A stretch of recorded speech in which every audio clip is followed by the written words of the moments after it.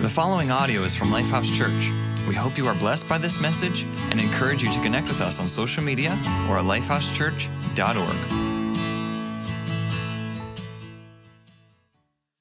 What comes out of you when you're bumped or knocked or pressed or pressured? You know, oftentimes, life circumstances have just a way of knocking a little bit of what's inside of us out of us, right? So when we're pressed or pressured, bumped or knocked, right, this stuff just comes out. And what does it take to kind of pull it out of you? Think about maybe the last time you got bumped and something came out of you that was in you, but you didn't want it to come out, or you didn't expect it to come out, or it surprised everyone around you when it came out. And, when we're bumped and knocked and stuff comes out of us, we'll often have this attitude or mindset like, well, that's not really who I am. No, that's what's in you. Whether you like it or not, and whether everyone around you likes it or not, when you're bumped and knocked and stuff starts coming out of you, it's not like someone else's junk. It's mine. That's what was in me, and that's what came out of me. And so what does it take? What does it take to knock you and bump you and get stuff to come out of you that really shouldn't have been in there in the first place? And then the other thing I notice is that what fills us, you guys know this? You ever heard this before? What fills smells, right? So when you've been hurt gets poured in, right? Let's just hurt and pain, mistreatment, man, and then boom, you got hurt got poured in, and then you hurt others. Right? Hurting people hurt people. You were mistreated, and then somebody hits you and knocks you, and mistreatment comes out. You were cursed, spoken ill of. Someone tore you down and spoke things over you that you wish they had it, and then watch out. That's the splash zone today. This is SeaWorld Splash Zone. This will be all kinds of fun. You're safe, those of you joining us online. But here's the thing, right? Foul words and curses get poured into us, and then, I almost got you. I'm going to get better at this by the end of today. Here's the thing. What's been poured into your life that's spilling out of you? Because what's coming out of you is an indication of what's gone into you. And what does it take for the worst version of you to come out? And maybe once in a while, when it comes splashing out, it kind of feels good for a moment, doesn't it? Because part of that is because it's been pent up in you. It's been building up in you. And it's almost a relief when that comes out and it's exposed. I finally got that out.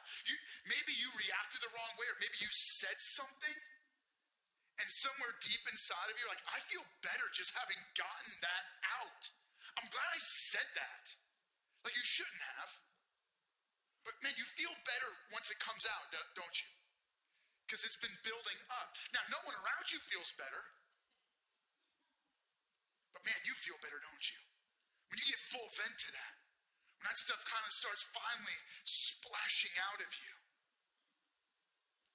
So, what do we do?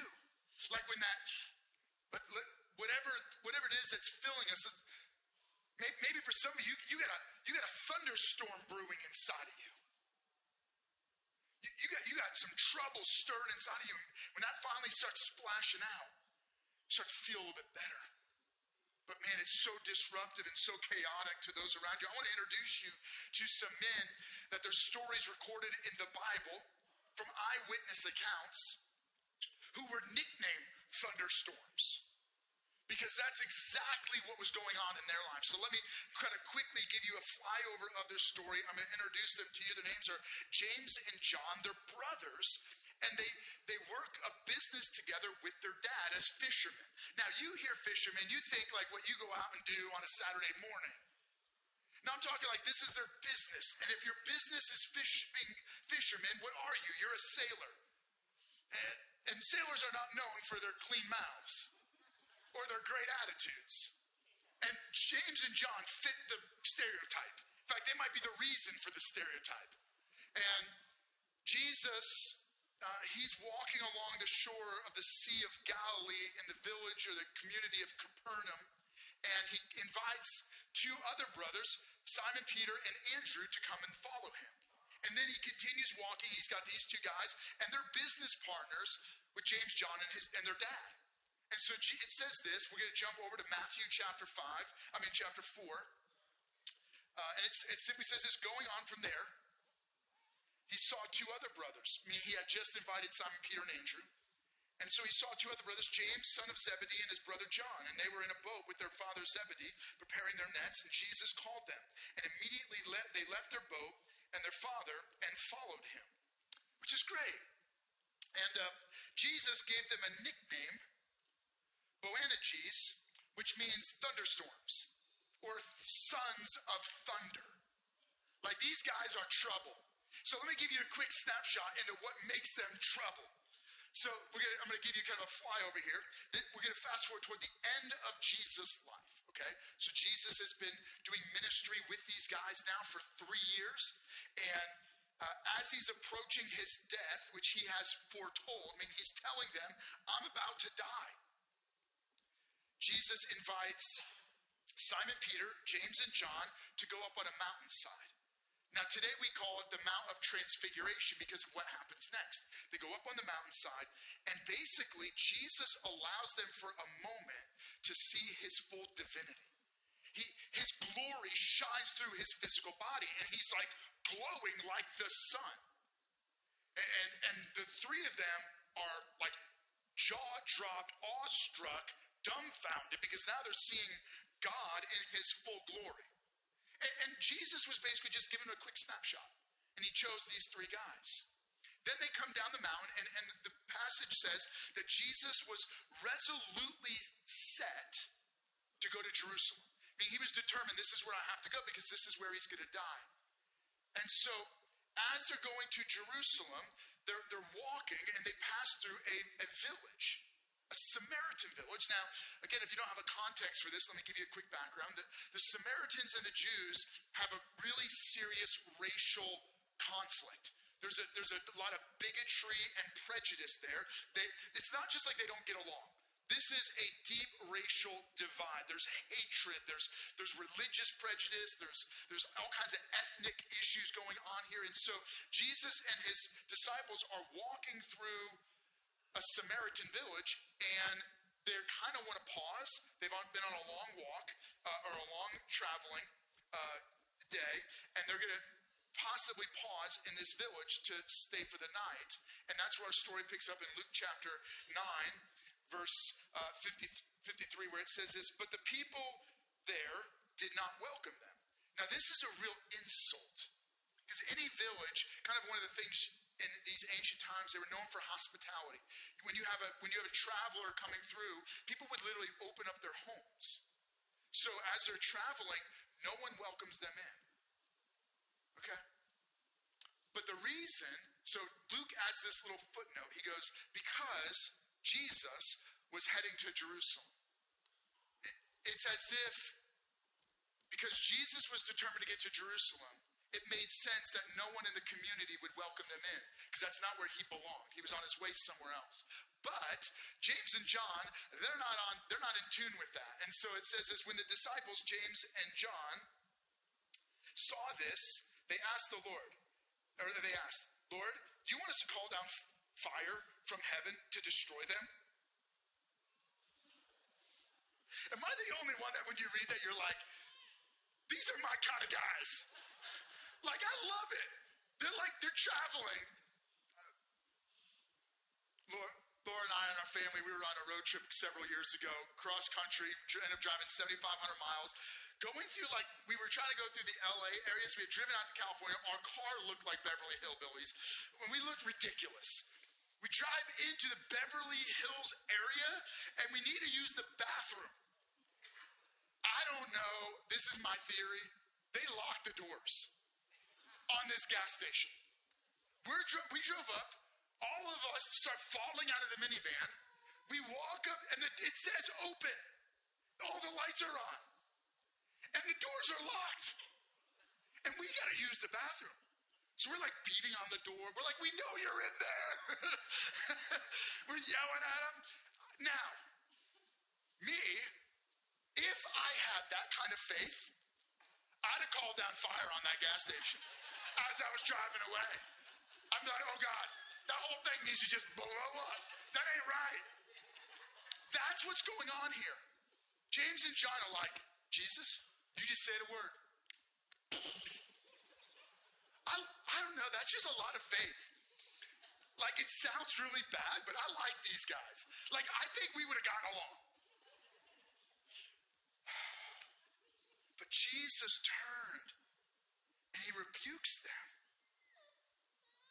And if you read it in another translation, it says, he said, I did not come to destroy, but to seek and save that which is lost. And then he and his disciples went to another village. They just moved along.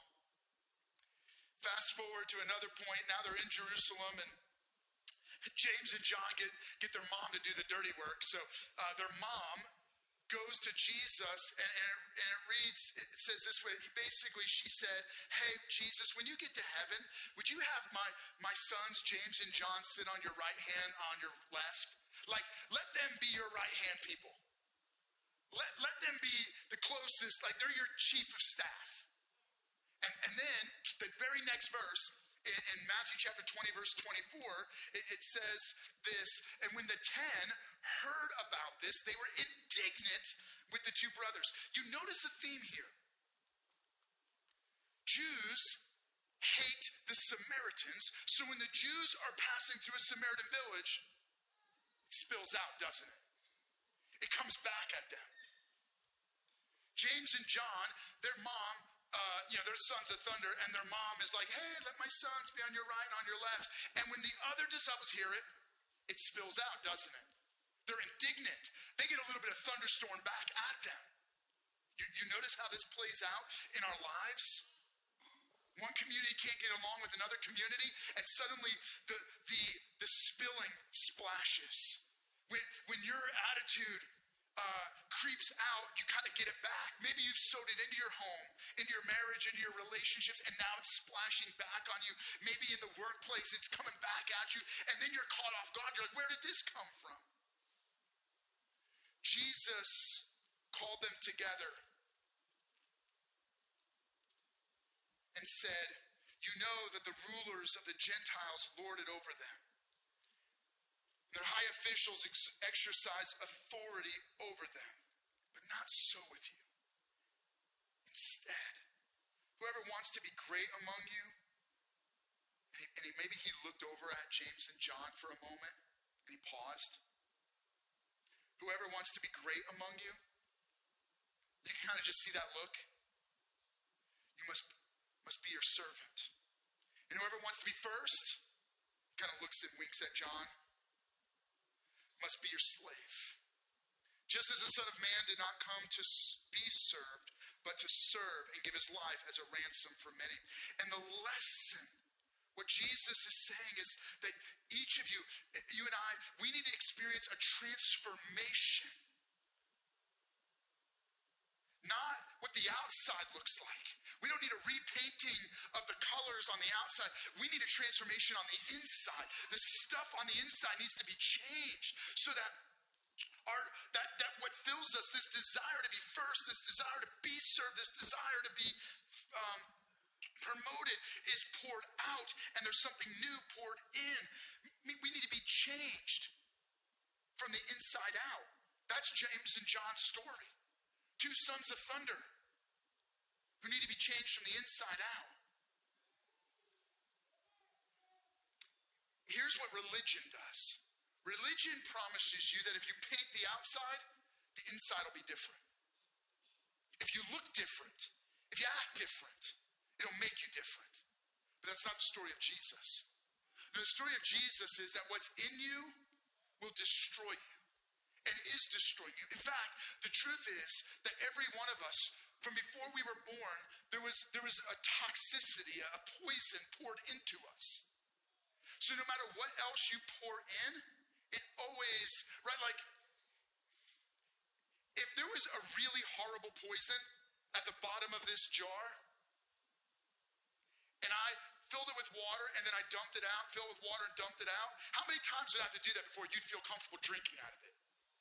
Or probably never. Because you know at the base there's poison, and every one of us have that. It's called sin. It's a spiritual poison living inside of us, and no matter what else you pour in, it's going to corrupt it. Sin corrupts everything. And it doesn't just corrupt, it destroys. So no matter what goes in, what spills out is poison-laced.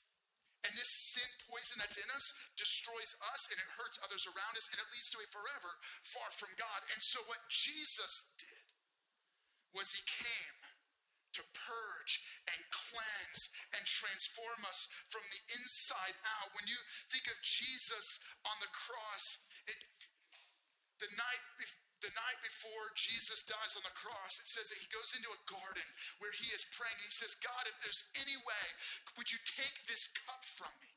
What cup? The cup of all of this stuff that's in us, all that poison. Imagine all that poison that deserves an eternal death sentence. And all the judgment, all of that poured into one great cup. And then as Jesus is hanging on the cross, he's dying. He cries out, "It is finished." What's finished? I drank every drop from the cup. There's not another drop to be consumed. There is no more judgment against sin, so that anyone who believes in Jesus by faith, they're forgiven, they're washed, they're cleansed. The water of God's Spirit is poured in, and it's flushing us, so that there's no more judgment of God against us. Meaning, when you believe in Jesus by faith, you don't deserve any judgment. Jesus already took on what you and I deserved. You don't have to die and go into eternity without God. So let me pause. Maybe you've been spending all of your time trying to paint the outside, trying to look good on the outside, trying to do the right things on the outside. But what you and I need is a transformation on the inside. Can I encourage you? Would you pause for a moment? This isn't religion. This is about a God who loves you, of Jesus who is willing to come and die on the cross, rise from the dead to give you victory over this spiritual poison. The only way it can happen is if you and I believe in Jesus by faith, receive his love, and what fills spills. God's love filling you and I. But it's got to begin with a decision, a commitment. I'm willing to say yes to Jesus by faith. Maybe you've put a lot of energy into trying to change yourself. You realize, I can't do that. That'll never work, because no matter how much energy you put into trying to change yourself, there's still poison at the bottom. You need Jesus. You need Jesus to come and transform you from the inside out. And so can I just pause? Encourage you, if that's where you're at today, would you take a moment, allow God to come into your life and transform you? Would you allow God's Spirit, which is invisible and eternal, to come and live inside of your spirit, which is also eternal and invisible? And his Spirit, when he comes in you, he forgives you of sin. He enters in your life, and he fills you with new life. If you're ready to say yes to Jesus, you're ready to make a commitment to Jesus, would you let someone know? Maybe the person right next to you, just bump them and let them know. If you're joining us online, you let somebody in your home know, or wherever you're at, you let somebody know. And would you let us know? Scan the QR code, please. Don't pass this moment by. Take a moment, scan the QR code, fill out that form. One of our pastors will follow up with you and encourage you as you begin this new journey in relationship with God. Now, you said yes to Jesus. His forgiveness fills. His Spirit fills. Like James and John, you and I need to have a change from the inside out. Let me give you a caution. The other day, I was in a hurry. I was trying to get the boys something to drink for one of the meals, and so I just grabbed 2 cups that were on the on the table. I just grabbed 2 cups and I went over to the water and I started filling them. And then I looked in them and I noticed that there was like some little floaty stuff. I was like, oh, that's gross. Here, boys. No, I dumped it out. What happened was for breakfast they had milk, but and they drank it all. But then there's that little bit of residue, and you got to wash it out. You can't just rinse it out. You can dump it. In our hearts, there's still a little bit of that residue. And what God does is he starts to flush us. But you could love Jesus and every once in a while still say something wrong, and you're like, where did that come from? There's still some residue there, like milk residue. And there's some floaties in your heart. And then other people taste what's coming out of you, and they're like, and something's just not right. God is in the process of filling and refilling and transforming us. And God's Spirit, when he pours it in, he doesn't just leave the residue of poison. He flushes it out of us. He's at work changing us. So when you're changed from the inside out, what's happening? Let me jump back in the story of James and John. I'm going to give you like the end of their story. James' story came a lot quicker. We're going to jump over to Acts chapter 12. Now you're at the point where Jesus died, he rose, he ascended to heaven. The church is beginning and it's spreading. And now persecution comes against the church. In Acts chapter 12, that's where we pick up. It was about this time that King Herod arrested some who belonged to the church, intending to persecute them. He had James, the brother of John, put to death by the sword. So here's John, this guy whose mom wants him to be at the right hand of Jesus, who, they want to call fire down from heaven on the Samaritan village. And he is the very first individual they put to death for his faith in Jesus. As a martyr of the early church. Now you have Stephen, but this is the first of the disciples who's put to death. A selfless martyr, a servant. Jesus said, you want to be first? Be last. You want to be served? Serve. Give your life. Here's the guy who's transformed from a thunderstorm into a martyr. My challenge to you is what happens when God's Spirit starts to pour into you.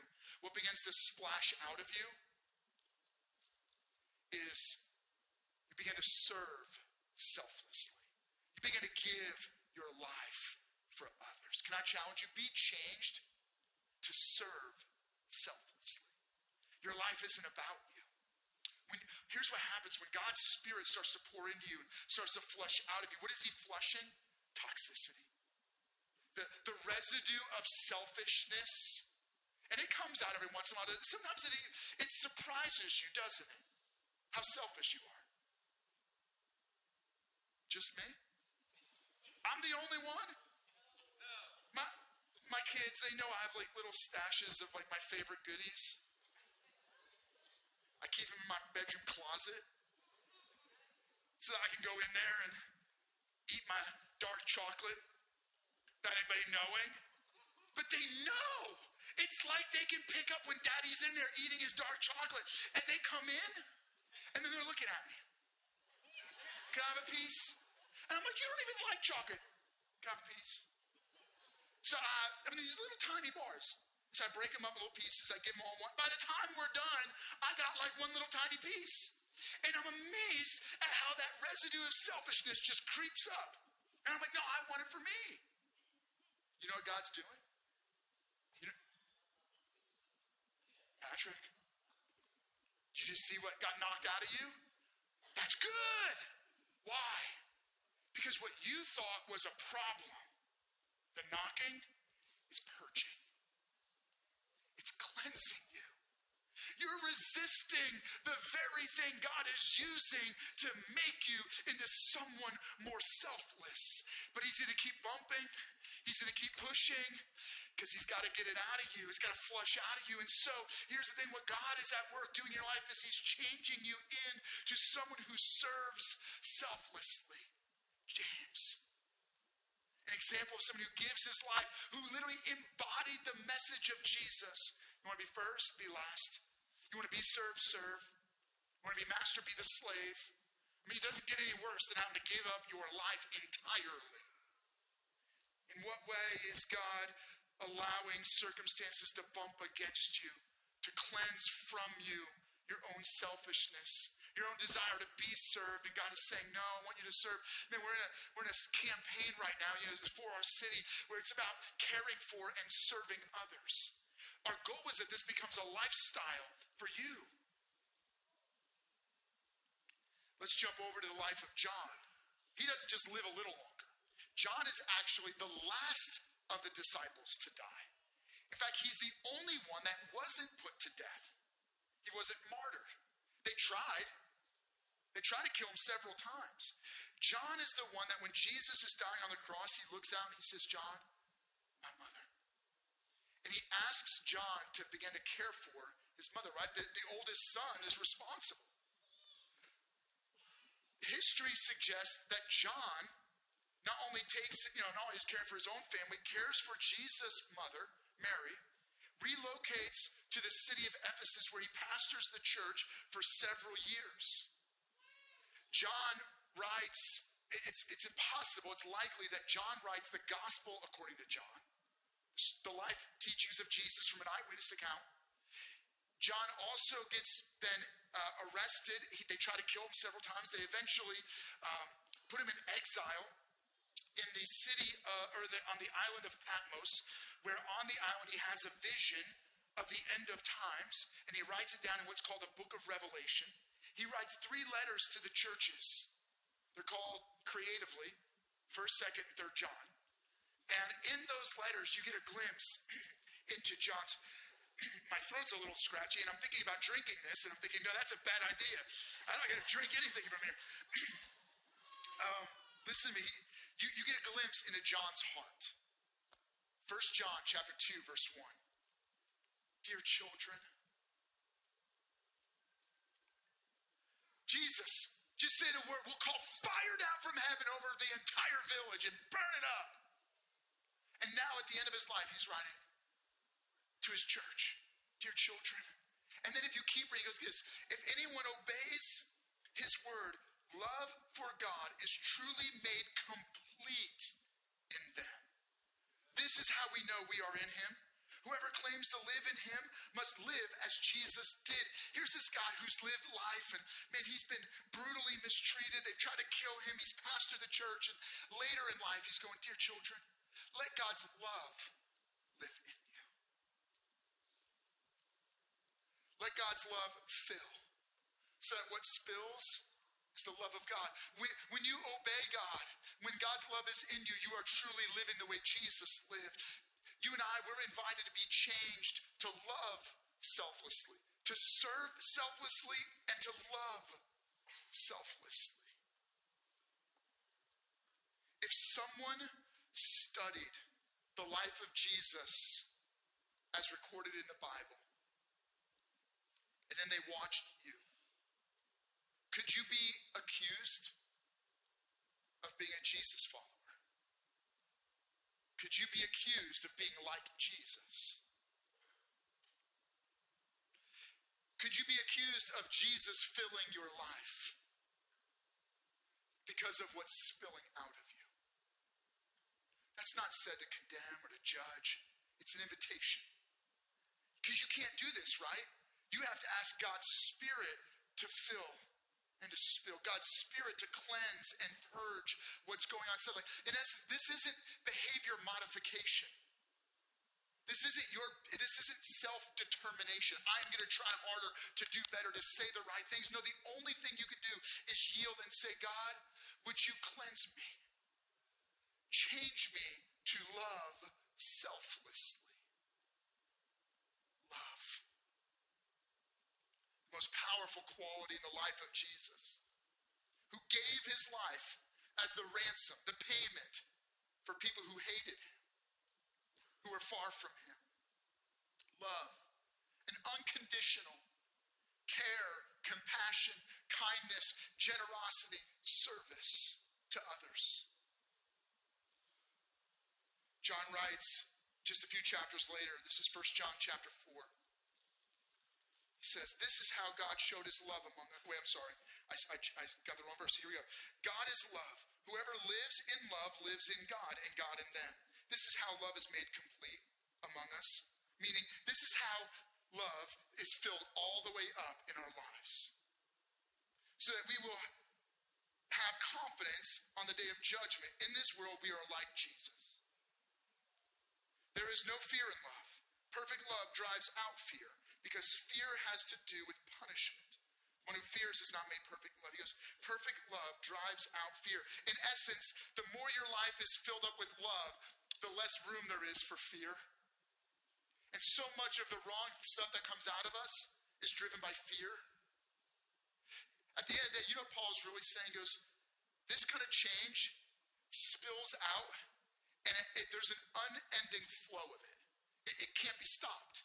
When the love of Jesus is filling us, this kind of change it spills out, and it cannot end. It won't stop. That's my challenge and encouragement. You be encouraged that when you are willing to allow God's Spirit to fill your life, you're being filled with the love of Jesus, and it is God's response to your home. It's God's response to the pain and the problems around you. When you see a crisis in your neighborhood and you're thinking, man, somebody needs to do something about that. That's somebody. It's you. Because God wants this change to spill out of you. He's filling to spill. You are the response of God to the crises in your community. You are the response of God to the pain and the problems in your neighborhood, in your classroom, in your school, in our city, in our nation. If bitterness is coming out, it's because bitterness is in. If anger is coming out, it's because anger is filling. If fear is coming out, it's because fear is filling. Be careful what's filling your life. Would you allow God's Spirit, Jesus' love, to fill you, to push out the fear, to push out the bitterness, the anger, the resentment. But you got to allow God's love to fill you. And when it does, it spills and it changes things. So can I take a moment? I want to pray over you. What I hope is that as you close your eyes, you'll have specific things in your heart that you're going, God, I need you to change this in me. There's some things I need purged out of me. Some poison that needs to get washed out of me. Jesus, we present ourselves to you. We know there's some poison residue in us that we don't want there. Would you wash it out of us right now? We can't do this on our own. We really do need your Spirit. We need the promise of the message of Jesus to wash us. We need your Spirit to cleanse us. God, where there's anger, would you wash it? Where there's hurt, would you wash it? Where there's bitterness, would you wash it? Where there's greed and selfishness and hurt and hate, would you wash it? So that what fills is a selfless service and a selfless love. Make us loving. Make us a church, individuals that are selfless in the way we serve. Would we speak kindly, generously? Would we forgive quickly and compassionately? Would we see through the eyes of hope and faith, not judgment, not condemnation, not bitterness, love and compassion. In Jesus' name, amen. I shared how when Jesus was on the cross and he's dying, he cries out, "It is finished," because he had drank the cup of God's wrath against sin. When you take communion, we're taking communion together. Those of you joining us online, we hope that you had time to get ready for this communion moment. You have the little cups. We want to give you a moment to prepare yourself, but as you do, let me give you a challenge. Oftentimes, in a hurry, we can reference this idea of communion in a symbolic way. You have the symbol of the bread that represents Jesus' broken body. Symbol of the juice that represents Jesus' spilled blood. And it's true, on the night Jesus was betrayed, Paul writes that Jesus took the bread and he broke it. He said, "This is my body broken for you." And then at the end of the meal, he takes the cup and he says, "This is my blood, the blood of a new covenant." What you hold in your hand, yes, it is just a wafer and juice, but it is the presence of Jesus. He is present with you. And when you eat the bread and you drink the cup, Jesus was trying to give us a physical way of remembering that we are consuming Jesus. We're joining in. We're partaking in the presence of God. I mean, this is a holy moment, a sacred, awesome encounter where you know that wherever you sit, whether you're here in person or you're joining us online behind a TV or a phone, Jesus is he's present with you. His Spirit is right there. He's sitting with you. He's present with you. And so what I want to do is just take a moment and just invite you to invite God near, where you can encounter Jesus, where he loves you. He wants to meet you. He wants to give you an encounter with him. So as we go into this song, and this is a celebration song, we're saying we want to speak Jesus, the name of Jesus, over every situation, over our lives.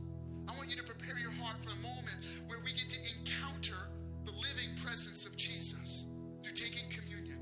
So would you stand with me right now? We're going to go into this song, and then we're going to take communion together. Would you join us right now? Thank you for listening to audio from Lifehouse Church. We believe that through Christ, life change happens here. So we invite you to connect with us further by visiting lifehousechurch.org.